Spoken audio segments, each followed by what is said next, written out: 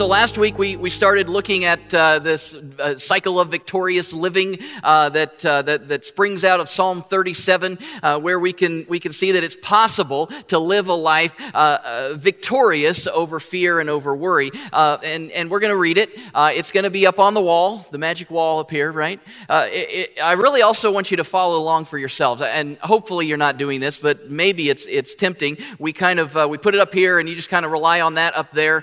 There's something about following along, keeping that open as I talk a little bit about what I feel God has led me to say, but God is speaking through the words in the Word of God, right? And we need to be in the habit of opening it for ourselves. So yeah, it'll be up here, and that's great. And if you want to follow along there, that's great. But I'd also encourage you to have it for yourself. Psalm 37, verses 1 through 8. Do not fret because of those who are evil, or be envious of those who do wrong. For like the grass, they will soon wither. Like green plants, they will soon die away. Trust in the Lord and do good. Dwell in the land and enjoy safe pasture. Take delight in the Lord, and He will give you the desires of your heart. Commit your way to the Lord. Trust in Him, and He will do this. He will make your righteous reward shine like the dawn, your vindication like the noonday sun. Be still before, or rest in the Lord, and wait patiently for Him. Do not fret when people succeed in their ways, when they carry out their wicked schemes. Refrain from anger and turn from wrath. Do not fret, it leads only to evil. Psalm 37, 1-8. Well, you see the four words, or the four places there where it's in red up there. Those are the four parts of this cycle of victorious living: commit, trust, delight, and rest. This great missionary and pastor in the Church of the Nazarene, who is no longer with us, developed this cycle based on his study of Psalm 37, and the diagram is kind of like this. So we commit, trust, delight, and rest. And it's kind of like this cycle, or this wheel that goes along in our life. Commit, trust, delight, and rest. Commit, trust, delight, and rest. Commit, trust, delight, and rest. And the hub of the wheel, as we talked about last week, is the Lord. We're committing our way to the Lord. We're trusting in the Lord. We're delighting in the Lord. We're resting in the Lord. So we spent quite a bit of time on that last week, because the hub, the center of our lives, is so important. Anytime along the way we could kind of spin off course, or spin out of alignment, or spin out of balance, and because of fret or worry. And that's in that scripture several different places. Don't fret, don't worry, don't fret. And we could spin off of this wheel. But if we're focused on God at the center and keeping the Lord where He needs to be, the issues of life don't have to spin us off course. So that's the whole thing, and this week and next we'll kind of unpack it a little bit, and I want to help us see how we can make this work or apply it in our own lives. How do we enter into this cycle and live lives of victory? It starts with that first one right at the top: commitment. We've got to commit our way to the Lord.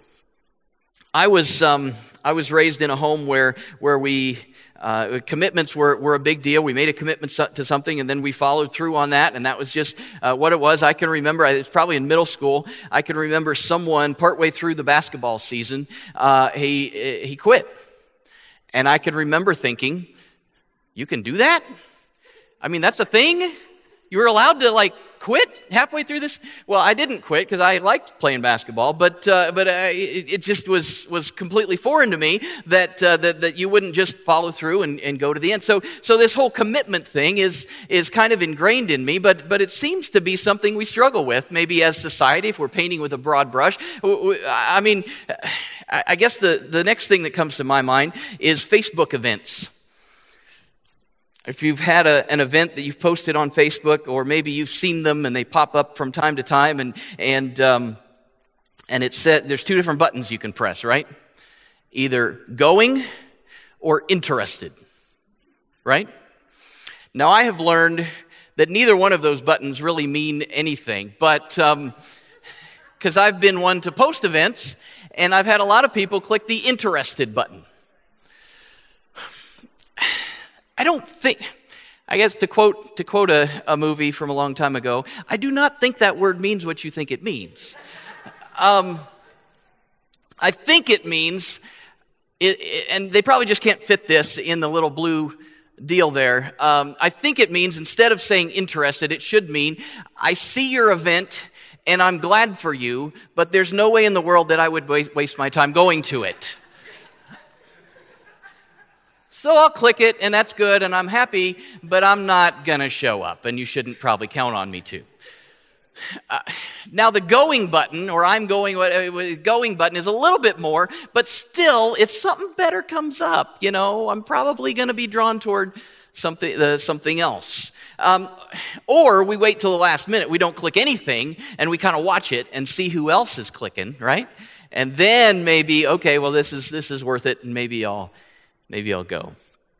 I read a story this week about a young man who went to a photography studio. He had this nice framed picture of his girlfriend, and he wanted to get it professionally duplicated. And so he took it in and just gave the frame and all to the photographer. And so the photographer had to take it out of the frame and unpackage it and everything in order to be able to make this. And when he did that, he noticed on the back there was this inscription, beautiful, lovely inscription. It said, "My dearest Tom, I love you with all of my heart. I love you more and more each day. I will love you forever and ever. I am yours for all eternity. Love, Helen. P.S. If we ever break up, I want this picture back."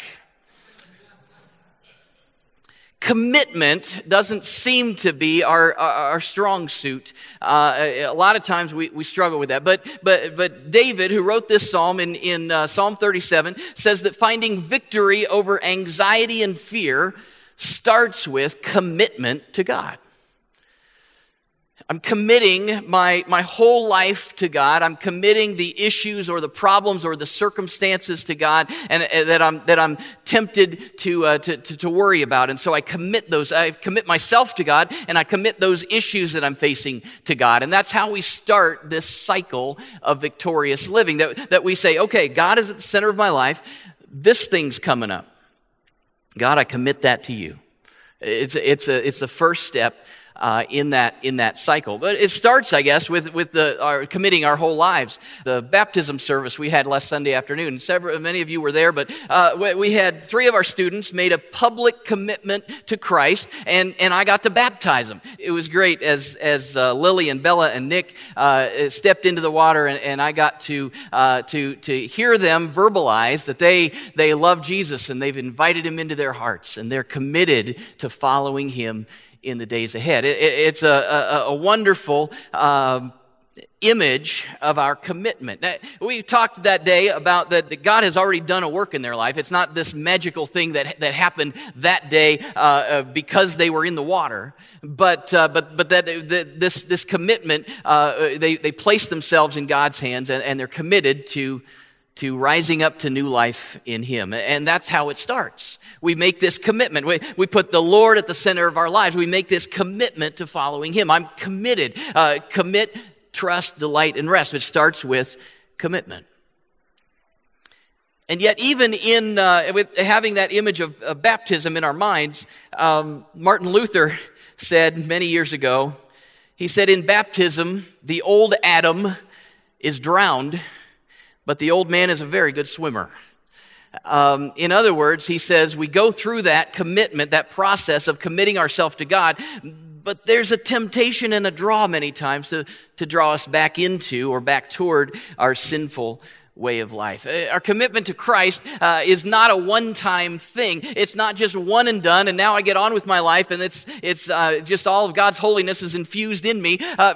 Instead, the terminology in Psalm 37, if we would look at that and translate it and see that the tense of the verb there for commit could be translated like this: commit and keep on committing your way to the Lord. It's this, I committed it, and I'm going to keep on committing, and then I'm going to keep on committing, and then I'm going to keep on. And I made that commitment. There was a first time that I did it, but now I'm going to continue on in it. Commit and keep on committing. It's a lifetime of continued commitment to following God and His ways. In his book, Dr. Lee puts it this way: commitment is something other than a sentimental decision that may change one's life for a few emotion-filled days.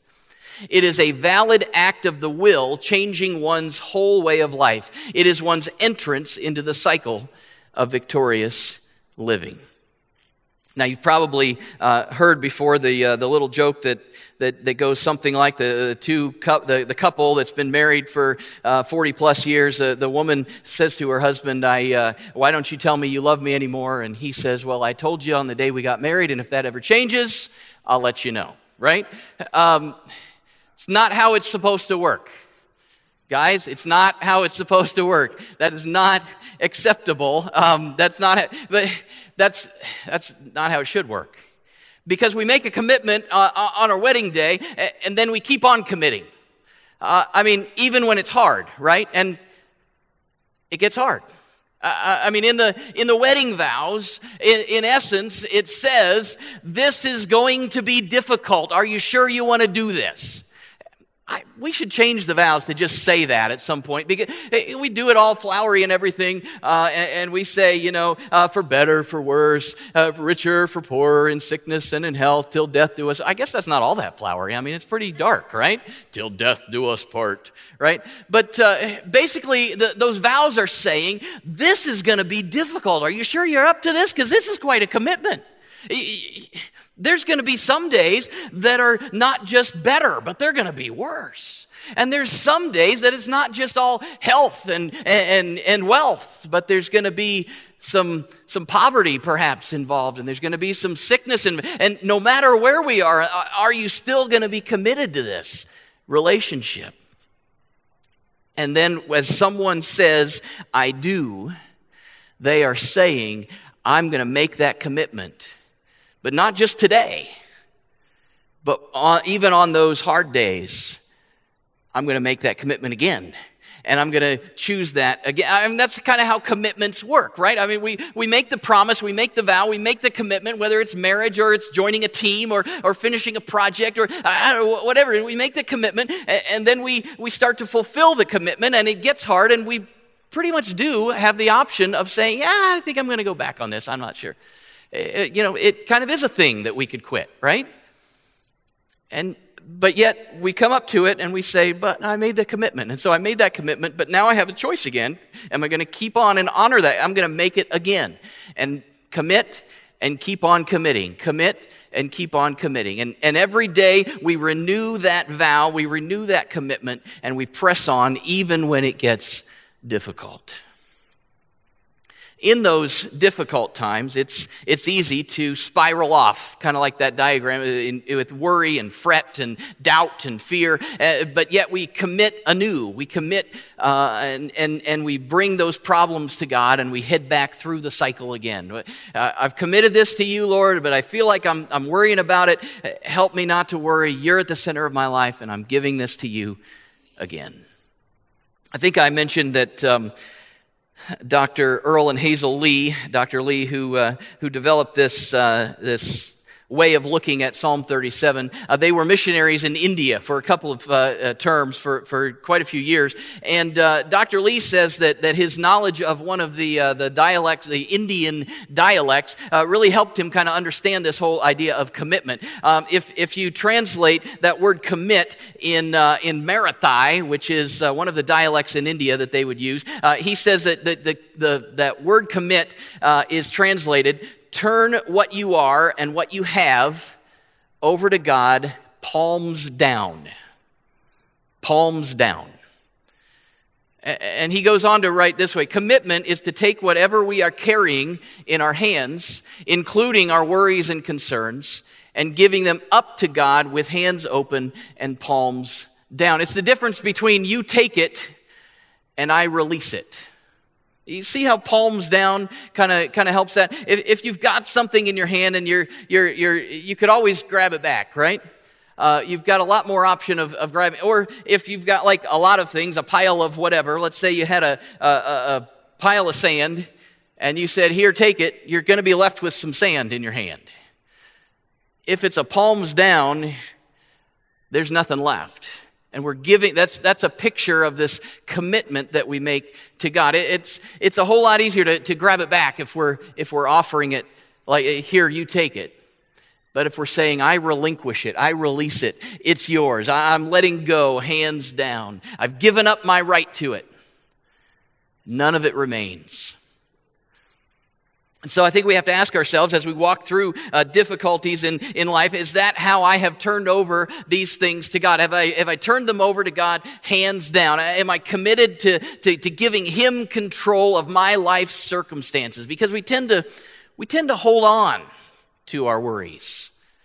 And we say we're not worried, but we're still kind of, well, the church word is, I have a concern. Or we call it a prayer request. And it's all those things, but really we're just worried about it, right? We're anxious and we're worried about it. And we tend to hang on to those things. One of my favorite books growing up was Wilson Rawls' classic, Where the Red Fern Grows. Anybody? Everybody, 4 of you have read Where the Red Fern... Okay, all right, a little more of you. We're not going to read it today. Classic book. I read it again as an adult, and just it holds up, and it's good stuff. And I remember I was probably a preteen, maybe reading it, maybe middle school, whatever. I remember it's the first book that made me cry. I'm going to admit that today. Didn't admit it then, in the quiet of my room as I'm reading the book and tears are flowing. But if you haven't read it, not that there would be anything to cry about. I don't want to ruin the end for you or anything. But it's about a boy named Billy and his coon dogs, Dan and Ann.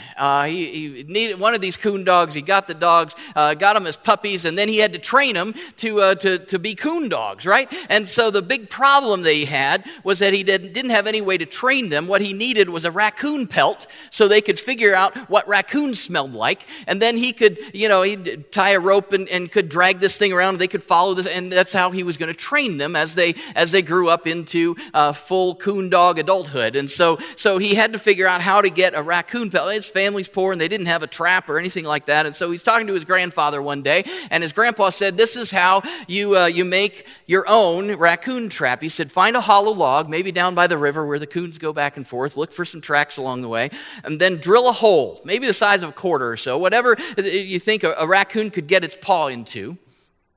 And he said, then drill or nail in a couple of nails around that hole, kind of pointing in, but not so they touch, still so a raccoon could get its paw in there, and then put a quarter or something shiny down in the bottom of that log. You got the picture there? So then the raccoon, Grandpa says, "Billy, this is what's going to happen. I'm telling you, it works. That raccoon's going to come along in the light of the moon. He's going to see something shiny down in that log. He's going to stick his paw down in the log and grab onto that quarter, and he's going to try to pull it out. And those nails will kind of dig in and keep him from doing that, and he won't be able to get out. And you'll come by and you'll have yourself a coon." Billy was a little skeptical because he said, "Grandpa, all that coon has to do is let go of that quarter, and he can get his paw right out and take off." And the grandpa said, "I'll tell you what, once a coon has a hold of something shiny, it's not going to let go." Well, if you read the book, or if you didn't, I'll just tell you, it took a little while, and Billy checked the log every day, and nothing. Then one day he went down there, and there was a very angry raccoon in the stuck with his paw right down in there. And I'll spare you the details, but very soon he had his training pelt and started to train his dogs because it worked. And I think that it could be that we're a little bit like that raccoon, that we tend to hold on to things and we get enslaved by them. We get stuck, and it leads us to worry and to fear and to anxiety and drags us. And all we have to do is let go, and we'd be free of that. I think, maybe it's oversimplifying it, but I think that's a picture of what the psalmist means by commitment. committing ourselves to God. Our worries, our fretting, our frustrations, our problems, instead of holding on to them, instead of grabbing tight, that we can let go, palms down, and let God have control of those things. He is at the center. We commit your way to the Lord. Your way, your life, your circumstances, the things that you come across along your way. Commit the whole thing. I guess I have the picture of walking down a path, and whatever you might encounter, at the beginning of the path, you say, God, this is your path, and I'm going to follow. And so we go along, and then there's an obstacle, or there's something else we have to traverse, or we have to go, all sorts of things. But we've committed ourselves along the way to following Him, and so we're allowing Him to lead us. Again, Dr. Lee puts it this way: true commitment means we wash our hands of ourselves and we give to Him our all. Totally, not on condition. When conditions are attached, our palms are held upward, but deep commitment means our palms are down. It is the only way to enter the cycle of victorious living. It demands faith in the character of our God and not in the circumstances that we see or understand. We face new situations constantly, and over new problems are fed into the cycle. But the process, once learned, becomes a glorious way of life. Commit your way to the Lord. It starts with commitment. The next step is trust, and it goes right hand in hand with commitment, because if we're committing something to the Lord, we're entrusting it to Him. It's time to let go, and we're letting Him take care of it. Another way to picture it might be to lean hard on God. We trust in Him. We're leaning hard on Him. He is able to carry your weight and the weight of what you are facing. Verse 3 in Psalm 37 says, trust in the Lord and do good. Verse 5 says, trust in Him and He will do this. The Amplified Bible translates trust here in Psalm 37 as lean on, or rely on, or be confident in. So those verses could read, rely on the Lord and do good. Be confident in Him, and He will do this. The cycle continues as we learn that God is indeed able to hold us and the issues that we face in our lives. We entrust them to Him, and we trust that He is working to bring all things. We talked last week about Romans 8:28. In all things, God works to the good of those who love it. If we believe that, we're trusting that that's true. We have faith in that. It's an active trust, though, right? It's not just I'm going to let go of it and then sit back and do nothing. It says trust in the Lord and do good. Verse 3 there. Trust in the Lord and do good. If you came in here today and you said you found your seat, most of you find the same seat every week, but if you found your seat, you guys shake it up a little bit, I guess. Well, not you guys, but no, I'm just kidding. You come in and you say, I trust that chair is going to hold me. Even though I had an extra helping of pie last night, or even, whatever. I trust that chair is going to hold me. But if you never sat down in the chair, you wouldn't really be exhibiting too much trust. You'd be verbalizing it. Yeah, I think that's probably, but the active trust is, and now I'm going to sit in it and prove that is true. Trust in the Lord and do good. It's an active thing that have we really given things over to God and trusted Him with it. Trust is active. Trust obeys. Proverbs 3, 5, and 6 is important couple of verses. Perhaps you've put those to memory. If you haven't, put it toward the top of your list of verses that you're going to put to memory, because it applies. So it's on the wall out there at Cafe Naz. Trust in the Lord with all your heart. Lean not on your own understanding. In all your ways acknowledge Him, and He will direct your paths. Oh, submit to Him. I guess I learned it in the old-fashioned language. Trust in the Lord with all your heart. Lean not on your own understanding. In other words, we're leaning on God. We're not leaning on what makes sense. You see that? Your own understanding is, okay, I've worked this out, and it probably should work out this way, and so I'm trusting in what makes sense to me. Biblical trust is a trust in God, even if I can't make sense of it all. I'm leaning hard on God, not on what makes sense. Lean not on your own understanding. In all your ways, acknowledge him. Keep him at the center, right? He's at the hub. In all your ways, acknowledge him, and he will direct your paths. He will make your paths straight. Trusting in the Lord won't always make sense. You have to lean hard on him, not on your own understanding. But as you submit to him, as you obey him, he will direct you to the best life imaginable. If we've committed ourselves to God completely, we're committing our way to him, we're committing our life to him, we're committing, and then every day, every moment, every hour, we're recommitting, we're committing and we're committing again. We've committed ourselves to God, then we're entrusting our lives to him, even when it doesn't make sense, even when something comes up and we go, what in the world is that all about? But, well, I can't do... And he says, I know you can't, but I can. You've got to trust. You can't lean on your own understanding. It'll let you down every time. Lean on me, he says. That's where the victorious life is found. The cycle of victorious living. It says that I'm going to commit my way to the Lord, and I'm going to trust in him.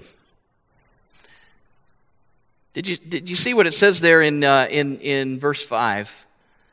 Trust in the Lord and he will do this, and he explains what he's going to do if we commit our way to the Lord and trust in him. He will make your righteous reward shine like the dawn and your vindication like the noonday sun.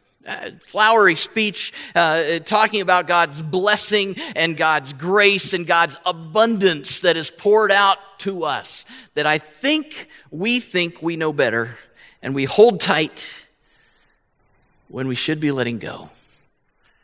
And we trust ourselves instead of trusting in him. And we doom ourselves to a life of anxiety and worry and regret and frustration, instead of committing ourselves to the Lord and trusting in him, and then he will bring his blessing and his abundance into our lives. Would you ask the Holy Spirit from your soul to his? Would you ask him if there's anything that you haven't let go of? Anything that you haven't really committed to him? Anything that you're holding on to? And if something comes to mind, would you take these few minutes? It doesn't have to take very long. Would you take these few minutes to commit your way to the Lord and to trust in him? The act of doing that is very simple and doesn't take very long, and yet it's a lifetime of continuing to commit and continuing to trust. As we work ourselves around this cycle, commit, trust, delight, and rest. Commit, trust, and it frees us from anxiety and worry. Lord, you are the God who sees all, and you see every heart, and you know what we're dealing with and the frustrations that we have. Some may seem rather small and insignificant, and yet it still perhaps is keeping us off course in our relationship with you. Others may seem very significant and almost overwhelming, and we cannot see our way through. Lord, I pray that even in these moments that you will help us to commit our way to you, that we can truly trust you, that we can go from here knowing that a weight has been lifted because we have let go, palms down, and allowed you to take control of our lives. Father God, we love you.